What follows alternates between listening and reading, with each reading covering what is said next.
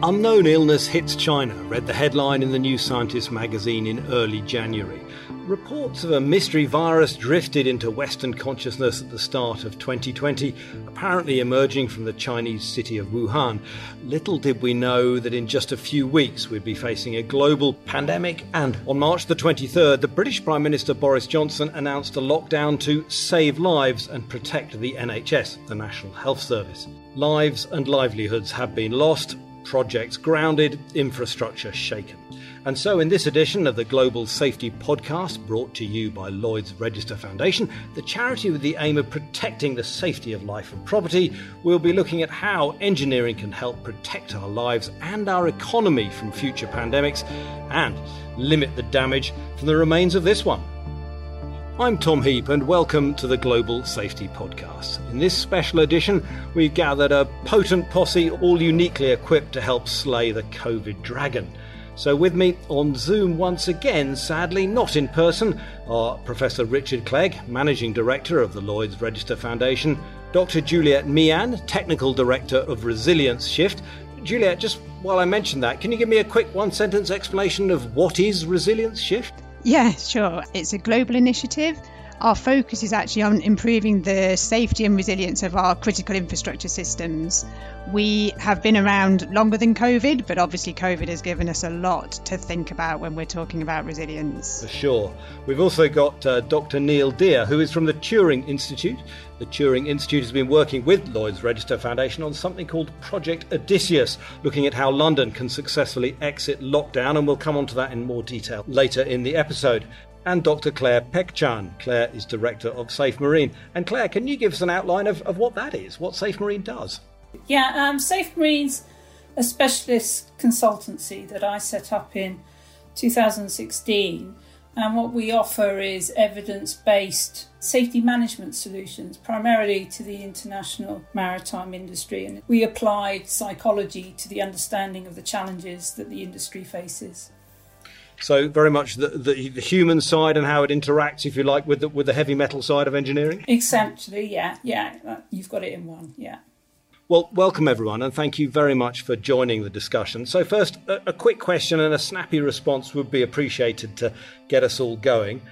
Were there engineering solutions out there that could have improved our readiness to deal with the global pandemic? Richard, what do you think to that? From the Lloyd's Register Foundation sort of angle, we're an independent global charity, and our focus is on the critical infrastructure that modern society relies on. And this critical infrastructure, some of it is a sort of stuff that you could walk up to and touch, like a ship or a power station, and some of it is a bit more distributed, like food supply chains.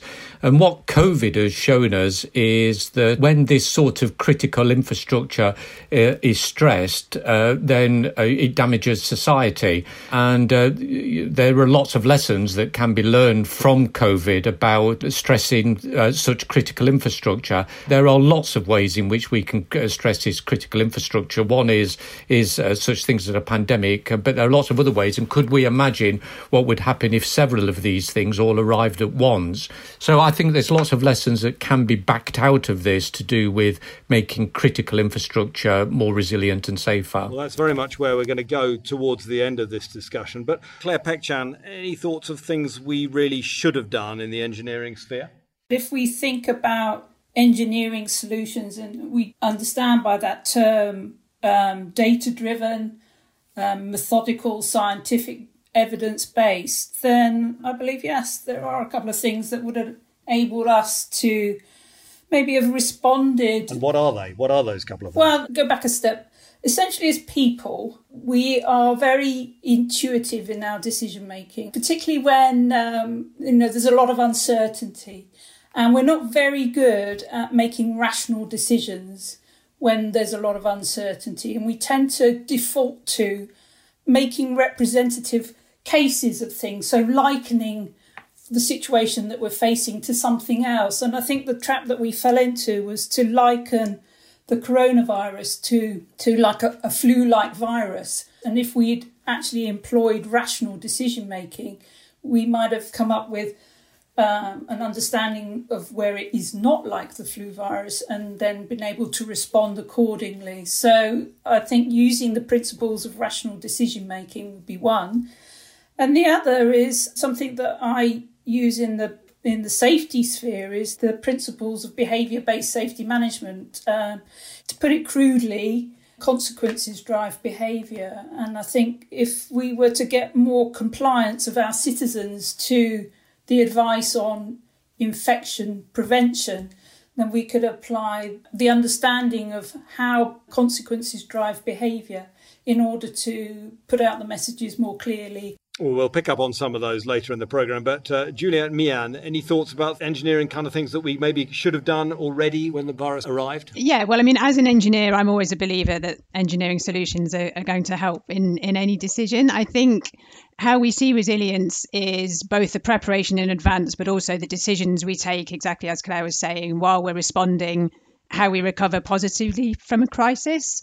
I think actually one really important thing that has been emphasised by COVID is that even for us as engineers dealing with the technical solutions, COVID is all about the people, the decisions they make, how they behave. And there's a really important learning for us as engineers to be designing our solutions effectively to work with the people who they're going to help.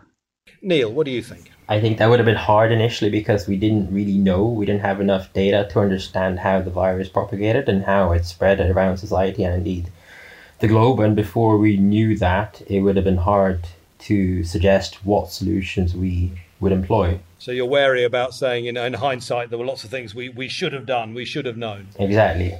Richard, while I've got you there, let's talk about some of the specific initiatives that the Lloyd's Register Foundation is involved in. I think we're looking particularly at FishSafe, Resilience Shift, we mentioned, Project Odysseus, and also things to do with maintaining STEM education. Now, for FishSafe, we have actually done an interview with Eric Holliday, who is the CEO of the Fish Safety Foundation. He's based in New Zealand, and so I spoke to him a little bit earlier. Immediately it impacted on us, and we started communicating with our people on the ground and looked at how we can carry on the work that we do. There's not much we can do to stop a virus evolving. We were able to make some money available from our funds so that we could provide real basics like hand sanitizer and masks to our people that were working out in Bangladesh on the ground. And there was enough in the kitty to be able to get them to buy and distribute to the fishers that we had been working with. There wasn't much we can do in terms of the numbers, but there was certainly something, and it helped spread that message of health and safety. In Bangladesh and many parts of the world, there is no choice. They have to go and fish. It not only sustains their families, but it sustains communities and livelihoods and all types of things. So there really isn't a choice. They have to go and fish. You know, it's inconvenient for us in many parts of the world to not be able to go to the office. These guys don't have a choice. The work carries on. I mean, in safety, we talk about a hierarchy of needs. Top of the list there is engineering out, preventing these things happening, putting safeguards in place that people aren't infected. And unfortunately, right at the bottom, or the least effective way, is providing personal protective equipment, which in our case, given the circumstances, is probably the only thing that we can do. We have to plan ahead. And I'm talking not about fishing now, I'm talking about globally. We have to plan ahead.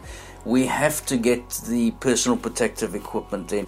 We have to educate people about wearing face masks, the basics that you can do. When it gets to the point where the pandemic is in the public domain, people have to follow the science, and the science is very clear. Richard Clegg, how is FishSafe going as far as you can tell? FishSafe is a remarkable project for us as the foundation. We can all imagine how hazardous sea fishing is, but it is particularly acute in poorer countries. And, it's a really staggering fact that in Bangladesh alone, which is where FishSafe is starting out, there are 1,350 fatalities a year. And these are those that are reported. These are the ones that we know about. These are real people who leave, real loved ones behind.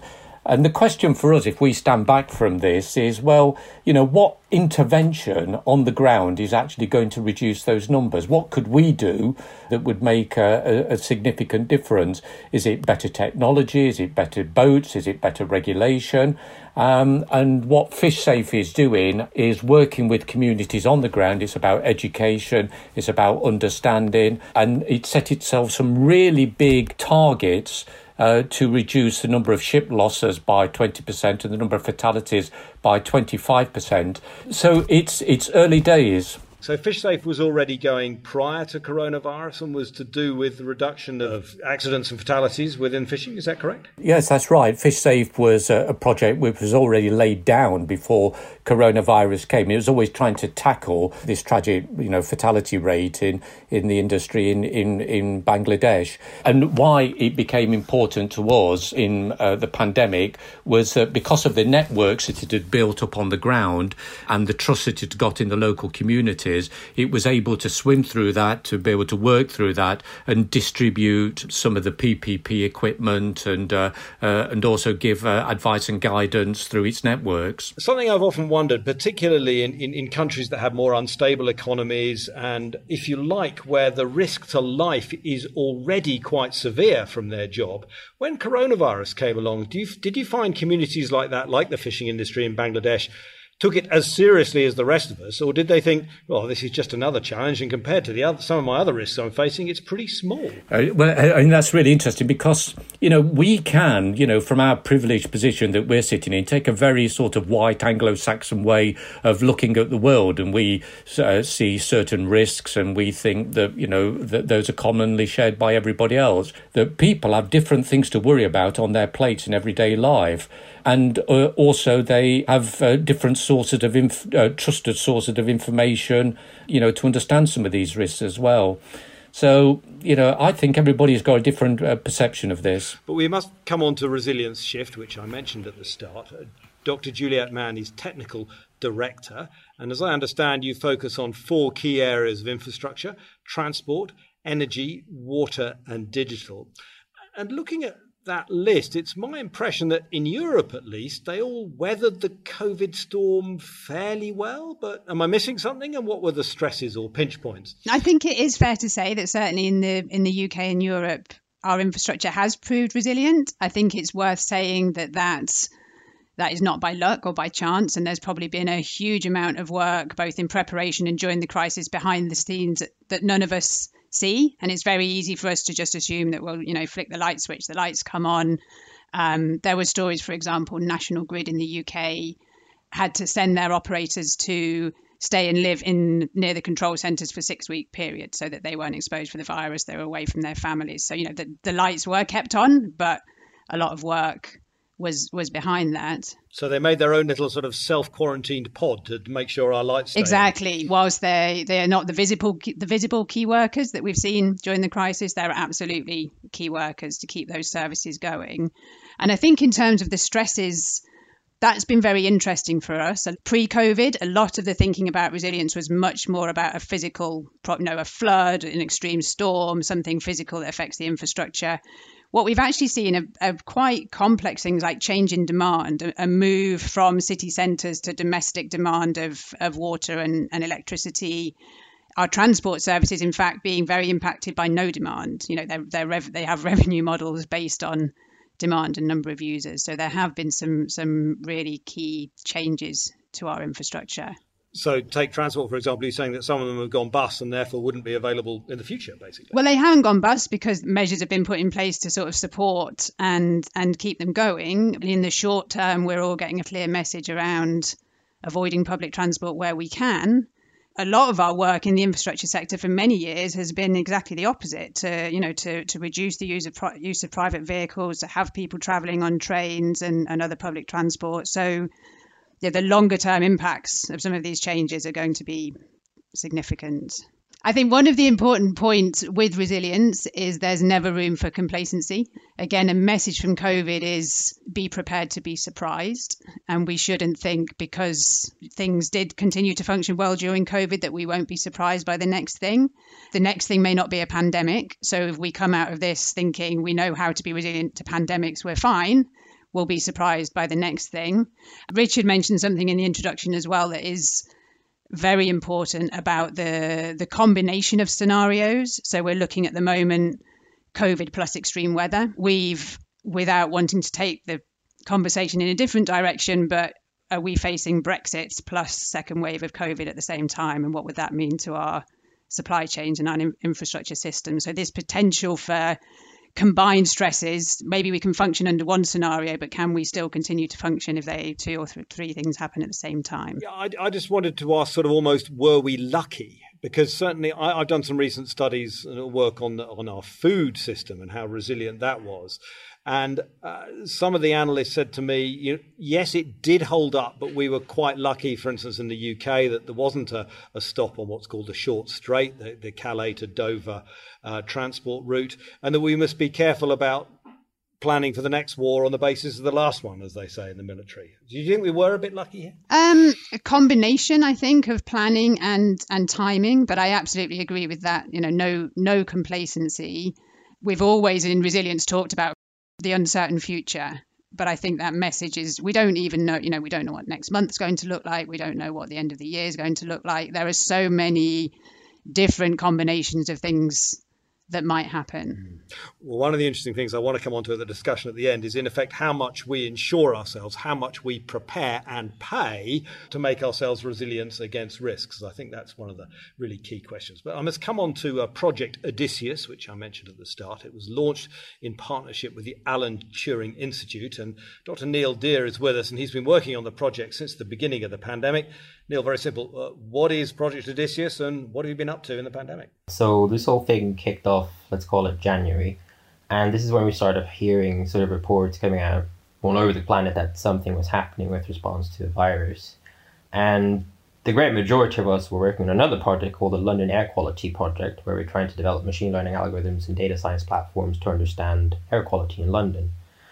It very soon transpired that we had the sort of data that may indeed be useful to monitor and track the virus. And that is data such as satellite images, scoot sensors, which are those wires you see running across the roads. It's Oyster card data, it's public transport data, it's traffic camera data. And because we were sitting on all of that, it turned out we could be quite useful in understanding what the virus was doing. Now, just break that down for me a bit. How is satellite information, Oyster card data and things like that, how does that help with tracking a virus? We're using all that data, pulling it together and using it as a proxy for busyness, which is to say, where are people congregating around London? What hotspots are there? And we reckon if they're congregating when they shouldn't be, especially when there's a lockdown, there might be outbreak of the virus. That's the general idea. So if we can spot a big cluster appearing, we can not only say to the authorities, hey, there's a big thing going on here, people are there in real time. We can also prepare the local hospitals to reach down the line and say, you should probably move some ventilators to that hospital because there was a massive gathering, for example, the BLM protests, all around there. There are loads of hospitals that should be prepared with ventilators in case an outbreak is happening, or will happen rather. What have you been able to discover about the behaviour of Londoners? By and large, they respected the lockdown very well, which is very impressive to see. So what we're using is we have 3 profiles, which is pre-lockdown, mid-lockdown, post-lockdown. So we've designed this alarm system that allows us to compare what London is doing right now in terms of clustering and where people are congregating and comparing it to those other 3 profiles to allow the likes of the Greater London Authority to design interventions, for example, widening the streets or closing off certain streets to, for example, keep people distant. If I was someone who was very worried about outdoor spread risk and I wanted to walk from 2 points in London, a couple of miles apart, I don't know, from St Paul's Cathedral to St James's Park, could you give me the low COVID route? That's a very good point, actually, because we are developing routing algorithms that do exactly that. So we're working with algorithms that try to map you around the hotspots of where there are a lot of people currently. And that doesn't have to be for humans alone, that could be for traffic as well. So you can tell the bus route to reroute if there's a huge event going on in, say, Piccadilly Circus.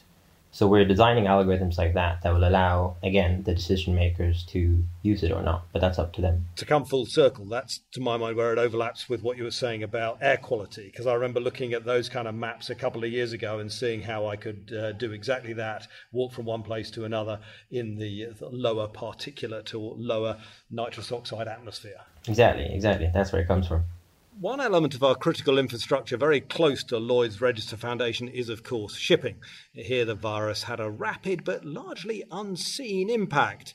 In many ports, cargoes were welcomed, but crews were forbidden to land. Many thousands of maritime engineers on cargo ships, maybe waiters on luxury cruise liners, deckhands on fishing vessels have been caught up in what the United Nations warns is a growing humanitarian crisis. It's already been blamed for actually several suicides. Well, Claire Pekchan, who we heard from earlier, is a maritime psychologist from Safe Marine. So, Claire, what is it normally like on board a liner or tanker, and then how's that changed? To start with, I'd say that probably life on board a cruise liner that's offering passengers a holiday versus a tanker are probably quite different. But as seafarers, essentially the sort of working conditions would be comparable. So there's certain characteristics about the seafaring way of life, the occupation. So they can work on board for up to 11 months in a year, but it varies typically amongst the seniority of the people on board. So captains and chief engineers, the most senior people on board, may only work 12 weeks on board, whereas the crew may be on for 11 months. So, and what we need to bear in mind is those 11 months don't come with weekends off. They are 7 days a week working. And they could potentially and legally work up to 90 hours in a week. The majority, I would say, in sort of today's world will be on what I call contingent contracts. So the equivalent to our 0 hours contracts that we have ashore. So they're only paid when they're on board. What's been the effect of COVID-19 on this large group of people? Because of the contingent nature and the fact that they're governed by how long they can stay on board, every day of the week, there may be around the world hundreds of thousands of crew exchanges happening on commercial vessels. And essentially the impact of coronavirus, because there's no flights, because airports are closed, because countries have pulled up the shutters on their borders, not long after the pandemic was announced, crew changes were stopped essentially. So all those hundreds of thousands of exchanges were stopped overnight. And so the situation is that those on board have essentially been stuck on board since the outbreak of the pandemic with no end in sight to their contract. There are some exchanges happening, but the majority of people are stuck on board. And it's worth thinking what that means, because we might think it's been tough to have been locked down at home, but imagine if you were locked down in your office or factory for 6 to 11 months, that really could lead to an extremely stressful atmosphere. And there really have been serious mental health issues here and attempted suicides and things, have there? Unfortunately, yes. There's been a number of cases reported where people have had the promise of being relieved, only to have that promise reneged on through no fault of their own. Companies are doing their best. When it happens 2-3 times, particularly if you want to get home to your family, you're worried about them, because like us, they'll be worried about their loved ones back home. So it can be really powerful sense of hopelessness, which can lead people to take drastic action to relieve their suffering. What can be done to help? What have you or others been able to do to assist? Well, I'm part of a charity that looks after seafarers. It's actually funded by Lloyd's Register, Confidential Hazardous Information Reporting Programme, and we produced a publication, and I just in that set out the sorts of things that organisations and seafarers themselves can do without having to change the minds of intransigent governments to get them off the ship. So they might not be able to get them off, but things like empathic leadership, giving information about what they can do, particularly, with situations of people coming on board, how do they handle that? So giving them information, advice, challenging negative thinking, which can lead to a spiral of down into a depression, and providing facilitative support. So providing opportunities to have discussions with professionals through Zoom and Skype and so on and so forth, but also opening up employee assistance programs so they've got a hotline to call if they're in dire straits, and encouraging group activities on board. So encouraging them or assisting them to support one another are the primary things that you can do. And just briefly, if you would, you said shipping companies are doing their best. Could they really be doing more to say, look, we've got a serious issue here, we need to take more care of them, and also pressure some of those port governments harder to say, you rely on these people to get your food into your country, you need to give them a bit of respect. No, that's a fair point. Certainly, I think, as I was saying before, consequences drive behaviour. So if they continue to take the cargoes, continue to trade into ports, buy their fuel in these ports and so on and so forth, then ultimately it's the seafarers going to pay, because nobody's going to change their behaviour. And I think the industry, certainly that I work with more closely, the tanker industry, they're very wary about antitrust and cartels and things like that, understandably, and rightly so. But I think there could be a lot more collaborative action and also assistance. I think governments in developing countries might not necessarily have the resources to deal with these issues or to understand the way through of allowing the traffic of seafarers without risk to their own citizens. So I think companies have huge resources, and so they can bring those to bear to assist governments in enabling the transit of their people. Well, thank you very much, Claire. And I now want to really bring the panel together to discover what engineering can do for us. What could we do differently with the help of engineering, I suppose, to prepare for either another wave of COVID-19 or future pandemics? It strikes me this is about how we can suppress future infectious diseases without suffocating our economy and society. Juliet, what do you think? Has engineering got a big role here? Give me some examples of what they could be doing. We have, as engineers in the UK infrastructure context, managed to keep working in the short term, and we have managed to keep building things and constructing things and to very rapidly and immediately find new ways of working so that construction sites can operate with social distancing practices in place. And the role of engineering and infrastructure in supporting the economy is always very evident. So some of these big new infrastructure projects and the sort of fiscal stimulus type spending shows how important our role is to the future. Richard, what do you think to that? Are the things that engineers could we be doing? Can we make ourselves more virus ready, if you like, in the future? I take a very sort of broad interpretation of what is engineering. We can think much wider than just thinking about mechanical engineering, oily rag solutions to pandemics. In the same way that we can just look at pandemics purely from a medical standpoint. It's all about people at the end of the day, and the importance of behavioural sciences, people's attitudes to risk, understanding of risk, where do they get their information from. Because at the end of the day, dealing with a pandemic, it's all about trying to get people to behave in certain ways. So you think the behaviour is as important as the sort of physical engineering? Absolutely. The one thing about people is that they are predictably unpredictable. And you can have the best piece of technology, you can have the best policy, you can have the best equipment, but if it's not used or adopted in the right way, for whatever reasons, whether it's distrust or just public attitude, then that doesn't work. So it is this parallel of engineering, medical solutions, as well as social science and behavioural science aspects. But it strikes me you're all being surprisingly coy about the prospects of physical engineering. For instance, should trains be built with the same kind of aircon that they allegedly have in airplanes that has a biocide in them, so it makes it much safer to travel in trains in the future? Surely that is an engineering style solution that could help keep society going. I mean, I just sort of pick that as an example, but does anyone want to pick that up? Surely there are physical engineering solutions that could help society to keep going?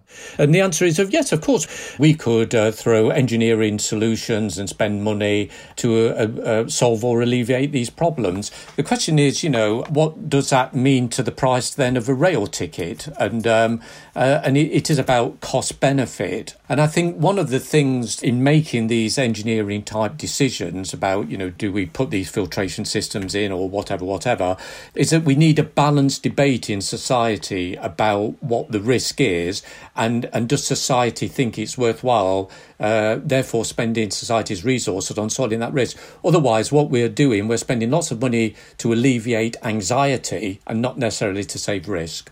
Well, this is, to my mind, some of the meat of it. Should we be, if you like, making life a bit more expensive so that it's a bit more secure? Straight question, Juliet, should we be doing that?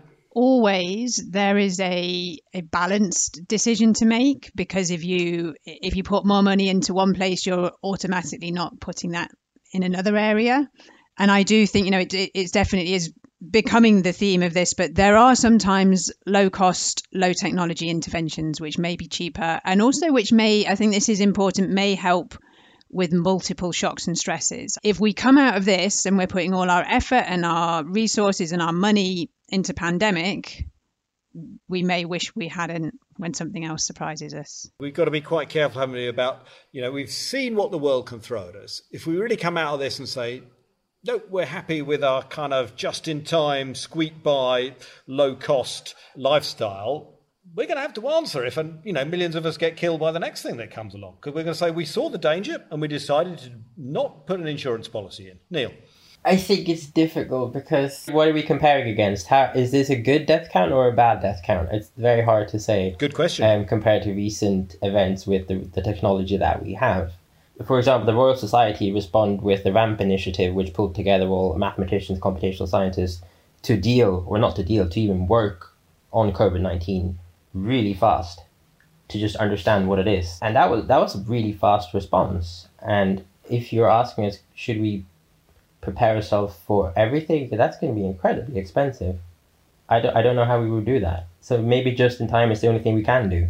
Richard, you had your hand up? Yeah, just picking up on that point about, do we invest and prepare for everything? And the answer is, well, of course we can't, because, trying to do that is only as good as our imagination. And things happen, or combination of things happen that we never dreamt of, and we call them black swans.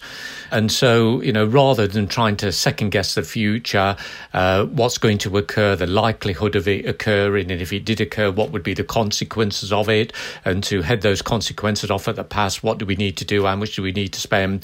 Rather than looking at it in that sort of probabilistic way, it goes back to resilience again, to say bad things do happen, and they will happen, and they'll happen in combinations that we never really imagined and were prepared for. And so it all comes back to resilience and just making sure that no matter what happens to a system, it can absorb, bounce back from and recover from being stressed. But haven't we got to be really careful about using the word resilience as a sort of trite, we need to be resilient? We've just established that to be genuine, it costs money. And as a panel, you seem to be saying, not sure it's worth spending that money. It's not about evading spending money or sitting on the fence about it. There are finite resources in society, so what are we going to direct them to? And, the point that I was making a moment ago, it's not about trying to alleviate anxiety or alleviate fear. It's about saving real risk. And therefore, we need that balanced debate in society. Claire? It's about being more deft at our responses, being able to mobilise resources, strategies, contingencies, responses in a quicker way, perhaps, than what we've done, and to make sure that decision making is timely and not delayed unnecessarily. And I think that takes not necessarily money, but an openness of mind and a willingness to collaborate and cooperate with people that perhaps you wouldn't necessarily collaborate and cooperate with in whatever normal may come to be life. Well, you just mentioned collaboration. I was just interested to know, in some of the responses, the sort of medical engineering responses we've seen to the coronavirus, has been some cooperation and some competition, it seems to me, with things like vaccines and track and trace programs. They seem to have been developed separately by companies or governments rather than in collaboration.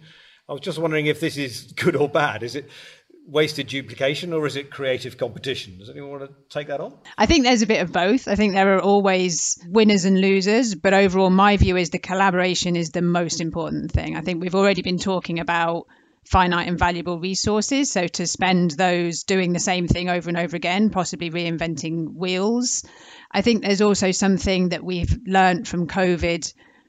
We are all part of a system. And we don't come out of a crisis like this well if the other parts of that system that we depend on don't also come out well. So there's we need to collaborate, and we need to actually ensure that all of society and globally will come out of this crisis successfully, not try and be the winners on our own. And we saw some very straightforward kind of engineers as heroes actions with things like ventilators and other medical technology, where people worked incredibly fast and incredibly effectively to come up with life-saving solutions. Yeah. Events like a global pandemic and other global challenges facing the planet, like climate change, etc. I mean, these are global challenges requiring global solutions, and it's beyond the capability and the resource of an individual corporation or an individual country to come up with the solutions. And it goes back to your point about the need for cooperation and collaboration in order to converge toward solutions. And I know from a Lloyd's Register Foundation perspective, we set ourselves these big challenges. They're like the pole star that we're navigating towards, how to make food safe, how to make the sea safe. They're so much bigger than us, and we can only achieve solutions for these by building collaborations and coalitions of support. Now, climate change, many people agree that it is far and away a greater threat than coronavirus was, if we look at it overall. And indeed, coronavirus has shown us what we can do if we feel genuinely threatened. So what should we be learning from this? I'm going to start with Juliet. What are the lessons here? Everything that we've seen happen since the beginning of this year, and it's been global and it's been huge, is going to be so much bigger with climate change. So if we're not learning from what we've seen now about what we're going to do differently as engineers in the future, how we're going to use technology, not just reduce climate change happening, but also how to be resilient to the extreme weather that we're seeing already, then we really haven't learned anything. And my worry is we weren't prepared for this one, and climate change is coming even bigger, but even more slowly. We saw a small reduction in emissions, for example, when everything stopped. Not enough and not for long enough, and we need to be doing that every year on year with more reductions. So we really need to take this seriously and work hard. And it absolutely proves the old boiling the frog cliche, doesn't it? Because when we put ourselves immediately into hot water, we jumped out, whereas this slow threat from climate change seems to have us all going to sleep. Anyone else want to pick up on this sort of nexus between coronavirus engineering and climate change? The pandemic has shown us how some sort of an external situation can impact on critical infrastructure, and climate change likewise can impact on critical infrastructure. It's about the impact of the environment on man. Climate change is happening because man is impacting on the environment, but then Mother Nature bites back, and that environment then impacts back on man. And is our critical infrastructure that we're reliant upon able to absorb those sorts of acute stresses? Are we designing them to absorb those tensions? As we're coming to the end now, I wonder if you could sort of frame some messages you'd like the audience to take away from here about how engineering fits in the legacy of the COVID-19 pandemic. Julia, what would you say are kind of the lessons that people should take away? To me, the importance of working across disciplines, not putting ourselves in one small silo of being engineers. We've talked a lot about people and behaviours, and I think that's a future we need to get to, that we're designing technical solutions with people firmly in mind. And the importance of frequently adapting to uncertainty. As you know, when I trained as a civil engineer 25 odd years ago, we were fairly clear. We knew what we were doing. There's a big change in thinking now about a highly complex and uncertain future. But also, I do think it's more important than it has ever been. So we should, as engineers, be excited by that. Claire? The lesson that we can take from what's happened for the future is that we have to build cooperation, because our default position is selfishness. And we've seen that in our response internationally to climate change. It's, I want to protect my own resources, my own economies and so on and so forth. And I think that there is no easy solution to counteracting this selfish gene, but perhaps is to inculcate in our educational programmes more looking towards generosity and altruism and how we cooperate, rather than competing for the future to solve some of these problems that transcend beyond individuals and individual countries. Neil, it's striking when I'm asking about sort of lessons learned and takeaway messages. A group of 4 engineers are very keen to stress the human side, not the mechanical side. Maybe my stereotype of engineers is clearly woefully misplaced. I suppose I would say this. I think as a community, we've come together really well during this crisis, and there's been an absolute massive collaborative effort all around the planet. And you have companies like BAE Systems, Rolls-Royce building ventilators from scratch, new designs, the same as Dyson.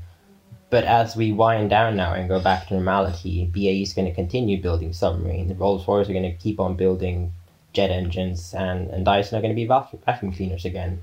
So unless we embed some sense of, responsibility perhaps, not in the workforce, even just in the board of these companies, that this is going to happen again, and in a much bigger way, we're in for a tough time, I think. I just want to explore that a little bit. Do you mean that the boards of these big companies should be almost putting a percentage aside to work on resilience projects or something like that with engineering? The collaborative effort needs to be there, that if this happens again, they have to reach out to Rolls-Royce and say, hey, which guys do you have who can do this? And we have these guys, should we do something together?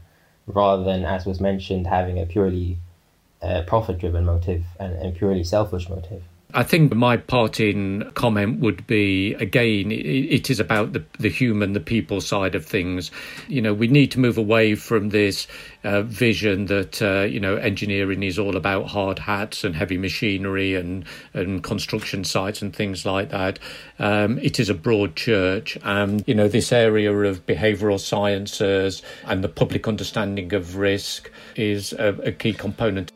Well, thank you very much, all 4 of you. You've definitely injected a lot of humanity into engineering today on this discussion, so thank you very much for that, as well as some real insights into what engineers can do on both the human and the mechanical side to help alleviate the impact of a future pandemic and possibly other both foreseen (brackets climate change) and unforeseen threats. So thank you very much indeed to Richard Clegg, Juliet Meehan, Claire Pekchan and Neil Deere.